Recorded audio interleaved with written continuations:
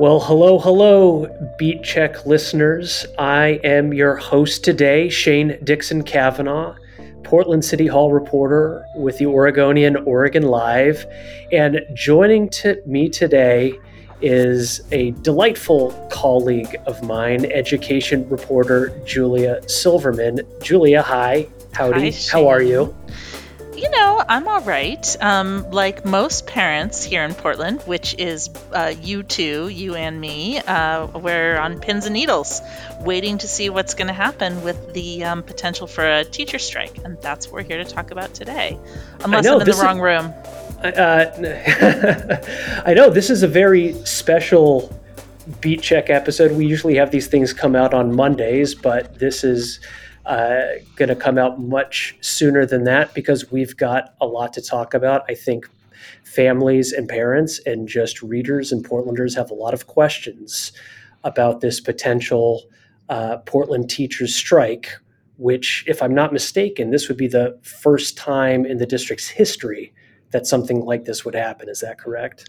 Correct. And so, we could totally, of course, be getting ahead of ourselves. The district and its teachers union, the Portland Association of Teachers, or PAT for short, are currently in a all-day negotiating session, and they have another one scheduled for tomorrow. We're recording this on Wednesday, October 25th. So they have sessions scheduled for the 26th, the 30th, and the 31st. The strike is, if there is one, is scheduled to start November 1st. So the fact that they're meeting 4 times between now and then is pretty optimistic, I think. Less optimistic is the fact that the two sides have filed competing unfair labor practice complaints against each other with the State Employee Labor Relations Board. So I wouldn't say that, I would say relations are frosty at best. Mm-hmm. And just a quick note for our listeners on the format for today.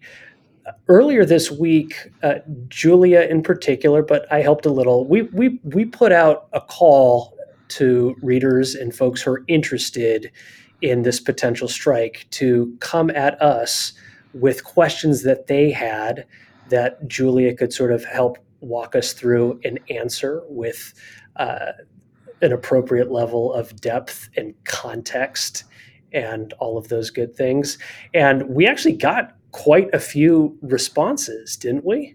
Sure did. And is it weird that "hit me with your best shot" is in my head right now? Because that is what our readers did. I was kind of shocked, actually. We've got a ton of questions to wade through. Thank you to everybody who submitted. We'll do our best to answer as many of them as time allows for. And my plan is to post an FAQ on the Oregonian's Oregon Live website with a transcript of this podcast and maybe some bonus questions that we didn't have time to get through. And we're also going to have links to a lot of Julia's excellent reporting on this topic, as well as links to some recent editorials that were written both by members of the PPS School Board and the Portland Association of Teachers president, sort of really detailing their positions at this time, which I thought both were really invaluable in terms of what they were, the level of depth and detail that they're each providing. So I'm going to include that in the show notes as well. And before we jump into these questions, and Julia is absolutely right, we heard from a lot of folks, and that is excellent. Why don't you just give us a quick sort of high-level overview of where we're at with the impasse here in particular? What are the key sticking points? Sure. Why might this strike happen in a few days? So the two sides have been bargaining in earnest, I would say, since last January. And the biggest sticking points are, as you might imagine, wages. Not benefits, because like most government employees, PPS teachers have pretty great benefits, and they know that. Wages and planning time, meaning the amount of time that each teacher has to spend doing things like grading and prepping for the next day's lessons and communicating with families, and also class sizes. Although that last one is a little bit more nuanced, and I think we'll probably get into that as we talk. The teachers came to the table in January with a pretty, as they're correct to do because they're responding to their members, with a pretty an ask for a raise of about 20.5% cost of living increase over 3 years. The district offered a fairly a much smaller one, 7.5%. Since then, the district has moved a couple times and they are now offering about 10.5% over 3 years, plus some incentives for special education and new teachers. The teachers union hasn't budged too much, and teachers union president Angela Bonilla tells me she just can't. She doesn't think her members will accept anything less. So let's jump into some of these questions now, beginning with Jeremy, who sent this via email, and I'm just going to read this question to you verbatim. And Julie and I went over these previously, so I don't think there's going to be any real curveballs here, but great range of questions. So this one from Jeremy says, as a PPS parent, I want to understand the trade-offs. Does the Portland Association of Teachers agree with PPS assertion of what would happen to afford their proposal? If they don't, then what is their roadmap to affording this and avoiding catastrophe down the line? Oh man, Jeremy, you didn't let me off easy. And we got versions of this question from a couple people, and I'm not surprised because it really is the $64 million question. I thought it was closer to $200 million. So funny. Okay. Yes, indeed, $200 million. So, this is a really difficult question to answer. I took a stab at it, and I'm not an economist, but I took a stab at answering it in a recent story and found that there was about a $200 million gap between what teachers want paid for over the next 3 years and what the district has available to spend. That's a lot of money.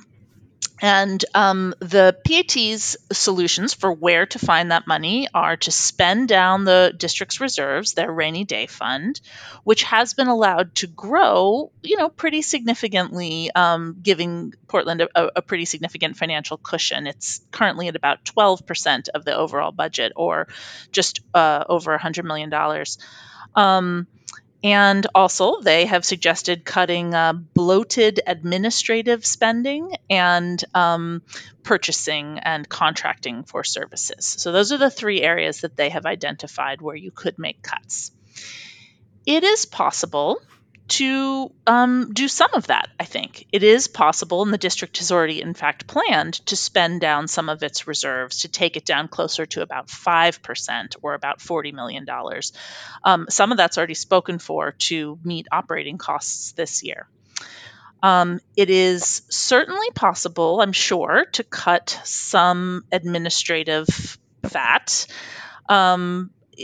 But I guess I would caution that a school is an ecosystem, right? You can't have a school without payroll and human resources and an information technology department and custodial services and a curriculum department and all the other parts of a big city school district. So those people are not the ones in the classroom teaching your kids to read, but they are integral to the day in, day out functioning of the school district. My point here is you can't cut administration to zero.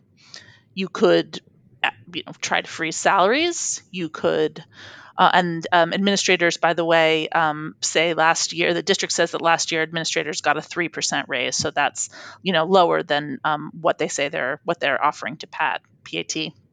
And so, and I'm going to piggyback here because this ties into a question from another reader. This was from Brian. And Brian writes, it would be nice to know what the average pay of administrators is at PPS to be able to compare that with the teacher's average pay. Is that something you can break down for us a little bit here? Another super great question. Thank you, Brian, for that. It is a difficult one, and I asked the district about this directly today. I think one way that we can answer that is to look at the salary of Superintendent Guadalupe Guerrero. He earns $322,000 a year, and he's guaranteed 3% yearly raises or COLAs. And then he gets another $24,000 to $36,000 a year paid into his retirement account, into a retirement annuity, and the district pays for his car-related expenses. So, like, that's good money. It's way more than I make. It's way more than you make. It is, however, not. I mean, I think there's sort of a tendency to think of this as like, oh man, those district fat cats. Look, you can live really well in Portland on Guadalupe Guerrero's salary. He is not the CEO of Netflix or GM or Ford. This isn't like private jet money, right? So the question about the average teacher salary, PPS says with its current offer on the table, the average salary for a teacher would be about $87,000 through a school year. So I think that takes us to, well, how many days a year do teachers work? And the answer to that is 192 days. 177 of those are days that students are actually in school. So, because remember, teachers technically get a pretty decent vacation package, right? Although, of course, as many teachers will tell you, some of them work summer school or some of them go to school in the summer to brush up on their credentials and credits. So, yeah. Now, I think another question that I feel like we saw quite a bit of, Shane, is well, how does PPS's salaries compare to other districts in the metro area? Are you getting that one? Yeah, I am, and I was just about to jump into that. So this is from Deepti, sent us an email, and Deepti writes, I was wondering if the claim that the 10.5% raise over 3 years will bring salaries on average to $87,000 for teachers is accurate, and how that stacks up to other average teacher salaries in similar districts. Same with school year length and teacher planning time. How does it stack up to other places? So I think that's what you're asking about. School year length is generally pretty similar in Oregon. It's usually around 176 or 177 days. It's a little bit below the national average, which is about 180 days. But each one of those days costs money. In terms of looking at other districts, the teachers often cite Beaverton. It's a pretty good close comparison. It's close in size and similar housing prices. Senior teachers in Portland currently max out at $97,333 a year, whereas Beaverton senior teachers max out at $105,470. So there's a significant difference in their current pay raise, and PPS teachers are right about that one. And first-year teachers in Beaverton also make more than their counterparts in Portland. But under the district's current offer, its first-year teachers would be better paid than Beaverton or anywhere else, and by the contract's third year, senior teachers would max out at $107,391, start making them the highest paid in the metro area. And so here's a question that I had, and it might not be one we can answer right now, but talking about similar districts, is there a way to look at, are we able to make accurate, almost apples to apples comparisons between Portland Public Schools and, say, Seattle schools or San Francisco or Los Angeles? Again, I'm thinking West Coast cities, high cost of living, but clearly there's different real estate markets in each of those places, and so it might not be quite precise to talk about districts in other. So the answer is Yes and no. Each of those states funds schools differently. So Mhm. it's not really useful to draw that comparison in terms of the money that schools are getting, right, from the state or from, local property taxes.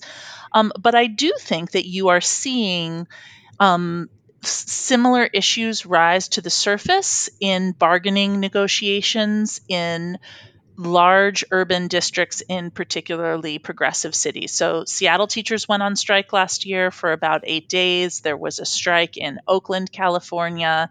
There's where the folks in Fresno, California, which is in the Central Valley, there are in a very similar position to where we're in right now. And you're seeing a lot of the same asks and issues rise to the surface in all of those districts.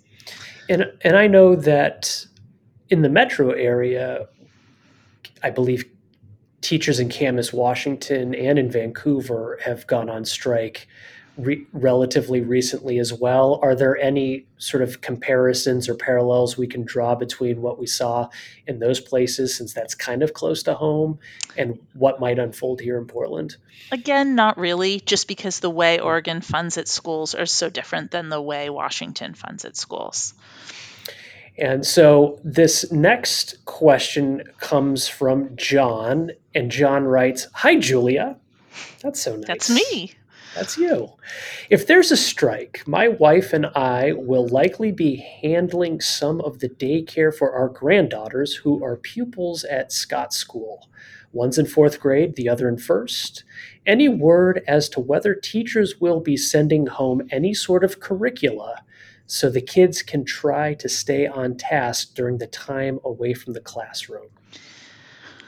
Oh man, John sounds like a glutton for punishment for me. To me, at least, anybody who went through distance learning during COVID knows what I mean. Yes, I know. Don't at me. I know there are people who really enjoyed comprehensive distance learning. My family, not one of them. The answer is no, really. Teachers are not going to be providing assignments. There is going to be, and there always are, like online resources available that you can use at home with your kids. Like I think the reading program is called Lexia, the math program is called iReady, and you might have, the ability to log into Canvas. That should be the platform that PPS uses, and get your kids started on some of those. They call them self-directed lessons. But if I were John, I would check out Khan Academy. I'd check out Duolingo, and maybe I'd go to the library with my kiddos and do a bunch of babysitting swaps with friends. So this question is from Irene C. And Irene writes, why are the teachers allowed to put union signs in the windows at the public schools? There are plenty around the district, including Jackson Middle School. I have sent the district several emails asking why, and there is no response. Thank you. Thanks, Irene. That's my mom's name.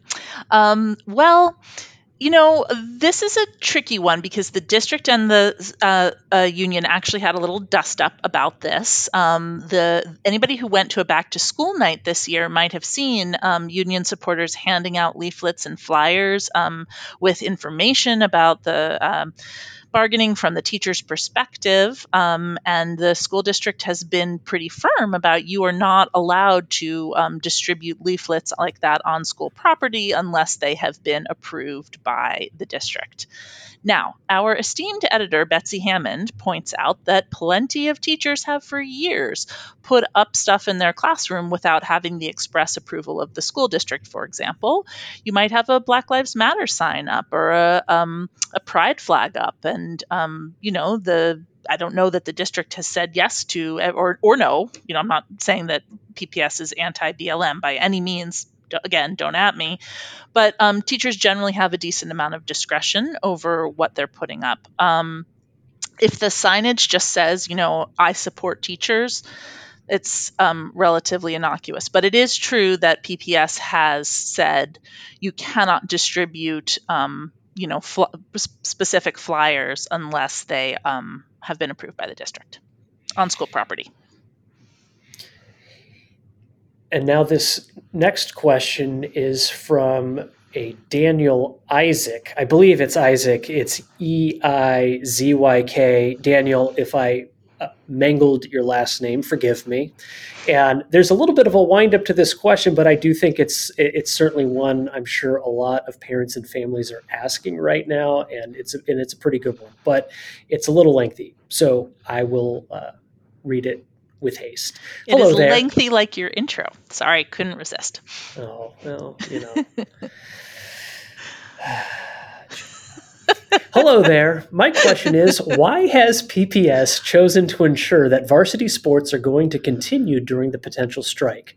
Don't the same arguments for keeping these competitions and practices going apply to JV sports? What about things like debate or con law competitions or chess teams? Who made the decision that varsity football, for example, was more important than these other activities, and what was their rationale? Lastly, from the teacher perspective, aren't there any coaches of varsity activities that are also teachers? Would they be crossing the picket line by choosing to work for the district while the strike is going on? What about JV coaches who are sidelined? How do they feel about their varsity coach peers being treated differently than they are? Whew, Daniel, tell me how you really feel. And also, I feel you because my son's on a JV team at a PPS high school. I asked the district this exact question. And they say, well, it's both a clear-cut answer and a not so clear-cut. Varsity, at this point in the schedule, varsity athletics are the only ones that are continuing on, right? Because we're hitting the playoffs. And also, importantly, fall sports are outside. So the reason that you're not getting to do, say, fall performances, and I know a kid in Grant High School who's really upset about the theater, shout out to Griffin. The reason that you're not getting to do performance or chess club or con team or debate team or whatever is that those activities primarily take place inside and school buildings will be closed. But sports, most sports, especially in the playoffs in the fall, are done outside. Now, winter sports is a different story. And I think it's just a big question mark as to whether, first of all, we don't even know if there really will be a strike, but if there is one, it's really hard for me to imagine it lasting all the way to the start of the winter sports practice season. We'll see. And what about this part of Daniel's question where they are asking whether or not there are varsity coaches who are also teachers, and what position are they put in if that's the case? So the district says, we are not sure how many coaches who are PAT members will continue coaching. I think that one is on the coaches. I'll just note that a lot of coaches have like assistants who are community members. Sometimes they're parents or they're volunteers who may not be represented members. So they may be the ones to be taking over from the sidelines. It's called the sidelines, right? I don't really know so much about sports ball, but that's what I think. There you go again. You're talking about sports ball. Oh boy. Who, me? Yeah. For folks listening to this, Julie and I have had a few conversations about sports ball, as she calls it. But don't care for it.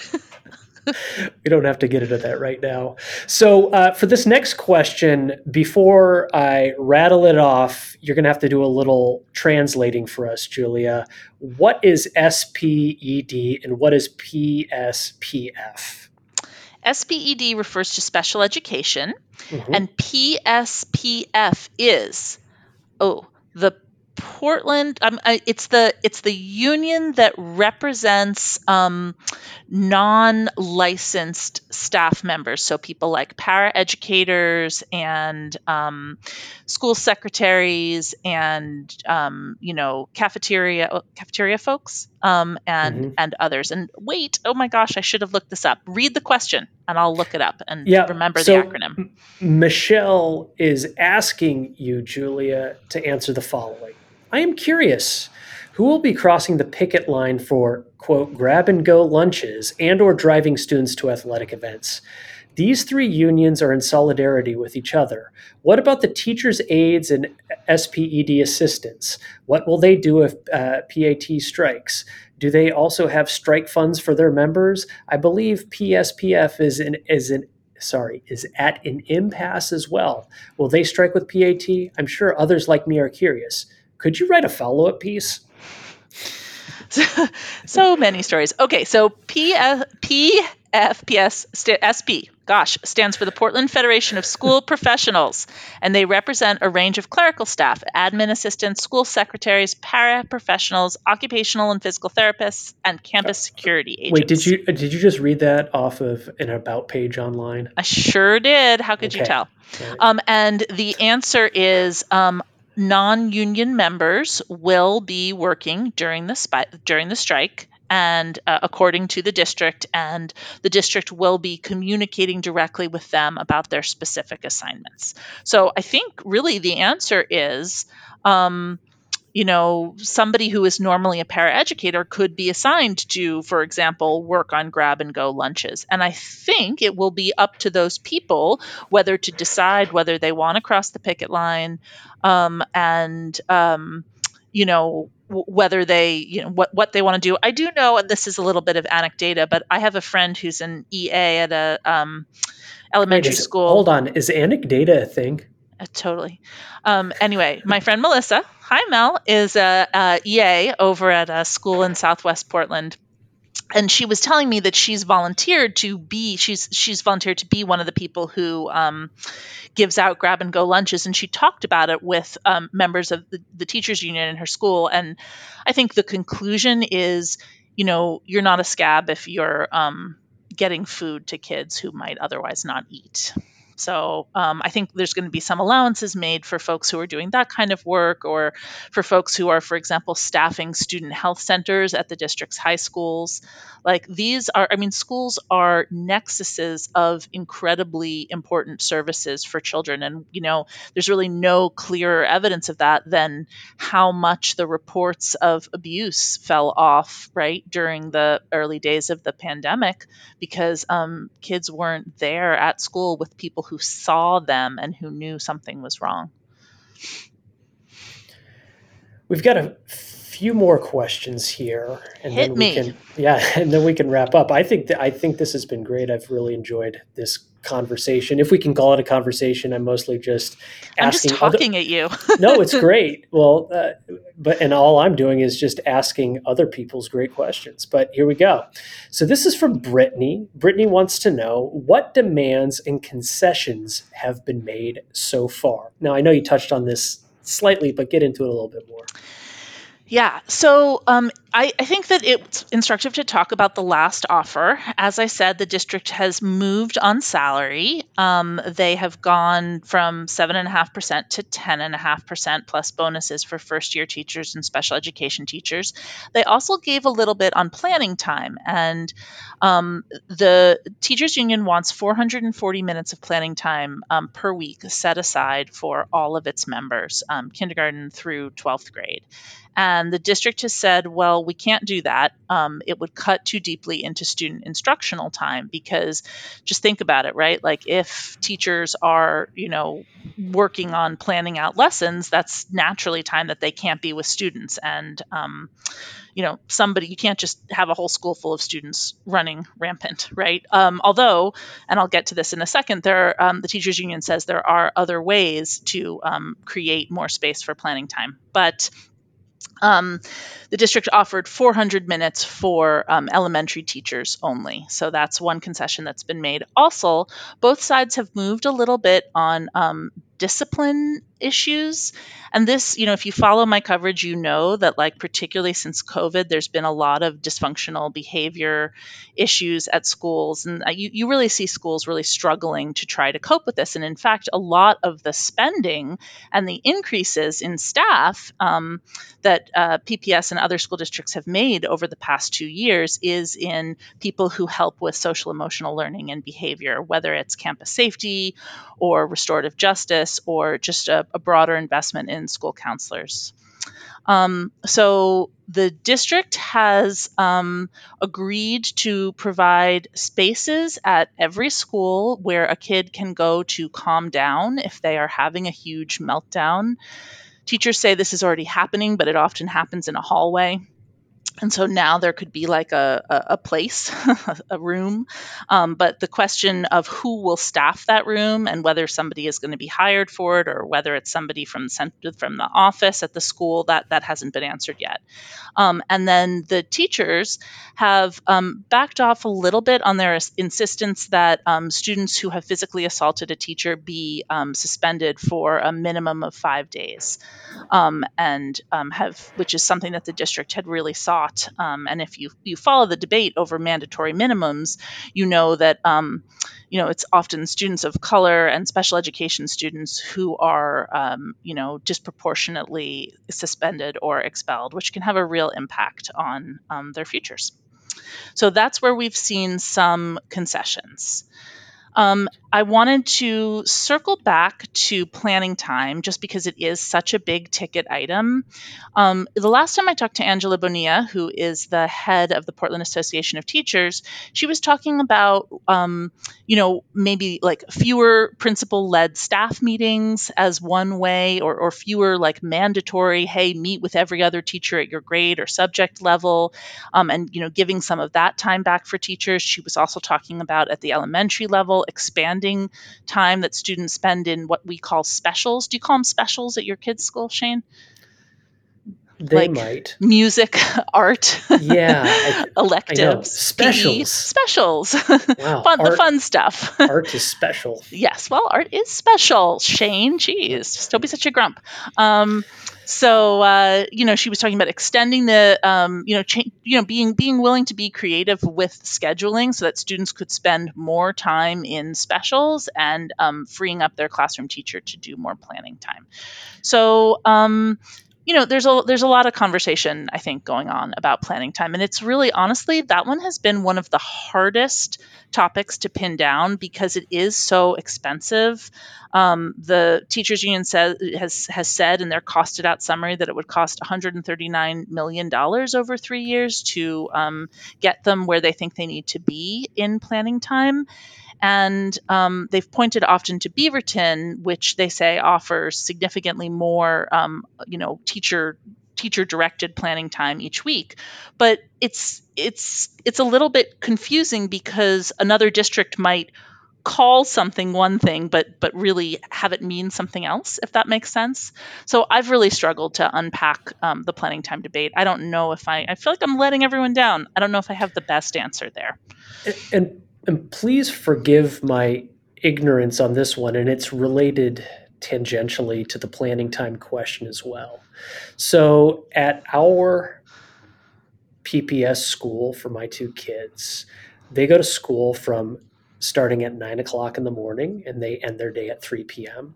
Are we talking about planning time only during those 6 hours, or is some of that planning time before 9 o'clock or after 3 o'clock? Because when we look at our kids' school day, it's 6 hours. It's And both, Shane. They want both. They want your teachers to both be able to have more time during the school day while your kids are at school to be able to plan, design lessons, figure out how to meet each kid where they're at, communicate with families, give feedback on assignments, and they want more time, like days built into the calendar that could be days set aside for grading or planning, which most parents out there hear as, oh, a day that I need to figure out something to do with my kids. Mhm. So Gwen here asks, if the strike ends up being lengthy, do there have to be makeup days at some point to reach the state mandated minimum days of instruction? Gwen is asking the other $200 million question. Gwen, I'm really sorry, but we won't know the answer of this one till we know how long the strike is going to be, if there's going to be one. Broadly, though, I can tell you that the Oregon Department of Education requires that students spend a minimum number of hours in school every year. It's something like 990 hours for most students. And it's a little less for seniors and I think a little less for kindergartners. Somebody out there can correct me if I'm getting that one wrong.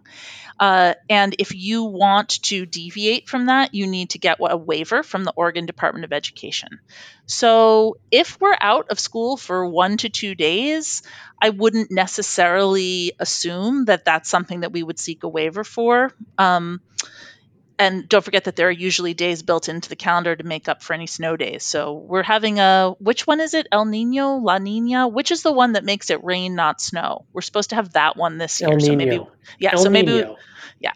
Again, weather, kind of like sports ball, one of those confusing items. Remind me to tell you how I don't understand tides. Anyway. So I'm going to get to the final question here. Last but certainly not least, and I'm just going to go out and say it. I just keep hearing Jerry Seinfeld sort of asking this question, and it's not written this way, but what's I'm the thinking, deal with soup? Is it that? What's the deal? So what's all this about the district spending $6 million on furniture for the central office? Oh, what's the deal with the furniture? I am so happy that you asked me this one because I haven't been able to write about it yet, but I am really interested in it. Okay, so last week I started hearing this this word, sort of like word on the street was, this is an outrage. The district has spent $3 million for brand new, like really nice Herman Miller Aeron chair type furniture for the central office. And meanwhile, and it certainly is correct, that like there are schools in Portland that are, old and aging and showing their age. And some of them are not, in the best of conditions. And we know this, and we've probably all seen it in our kids' classroom. You've looked up and you've seen like, the ceilings. I haven't seen any Herman Miller in my kids' class. Exactly. But a little bit of a deeper dive into that revealed that actually that money, that it was about $3 million, and it came from the bond money, and it was for furniture for newly opened schools, including Kellogg Middle School and Lincoln High School, which if you're opening a brand new high school, you do, or middle school, you do have to furnish it. And there was furniture that was donated and came at no cost, if I'm understanding correctly, to central office. So I think that it is, this is part of what makes the PPS budget so kind of impenetrable, because anybody who's tried to decipher it knows that like everything is line itemed out. And I think the teachers definitely have a point when they say like, hey, this is not transparent. What does support services mean, for example? So in this particular case, the district chief of staff to the superintendent, Jonathan Garcia, took the time on Twitter to debunk the furniture scandal. And I think it's gotten a little less traction since then. Julia Silverman, any final thoughts or comments before we wrap this conversation up? Well, as I said, they're bargaining still, and I really, really hope they get somewhere. But if they don't, my son's looking for babysitting gigs. Shane turned us down, but if anybody out there listening is looking for a very responsible 15-year-old to babysit their kids during any strike, hit me up. You know where to find me. Julia, thanks so much. Bye. Thanks so much for listening to Beat Check with the Oregonian. If you like this show, give us a 5-star rating and review on Apple Podcasts. It really helps people find the show. And tell a friend. Help spread the word. The best way to support our journalism and stories like this one is with a subscription to the Oregonian Oregon Live. You can do that at OregonLive.com/podsupport. Until next time.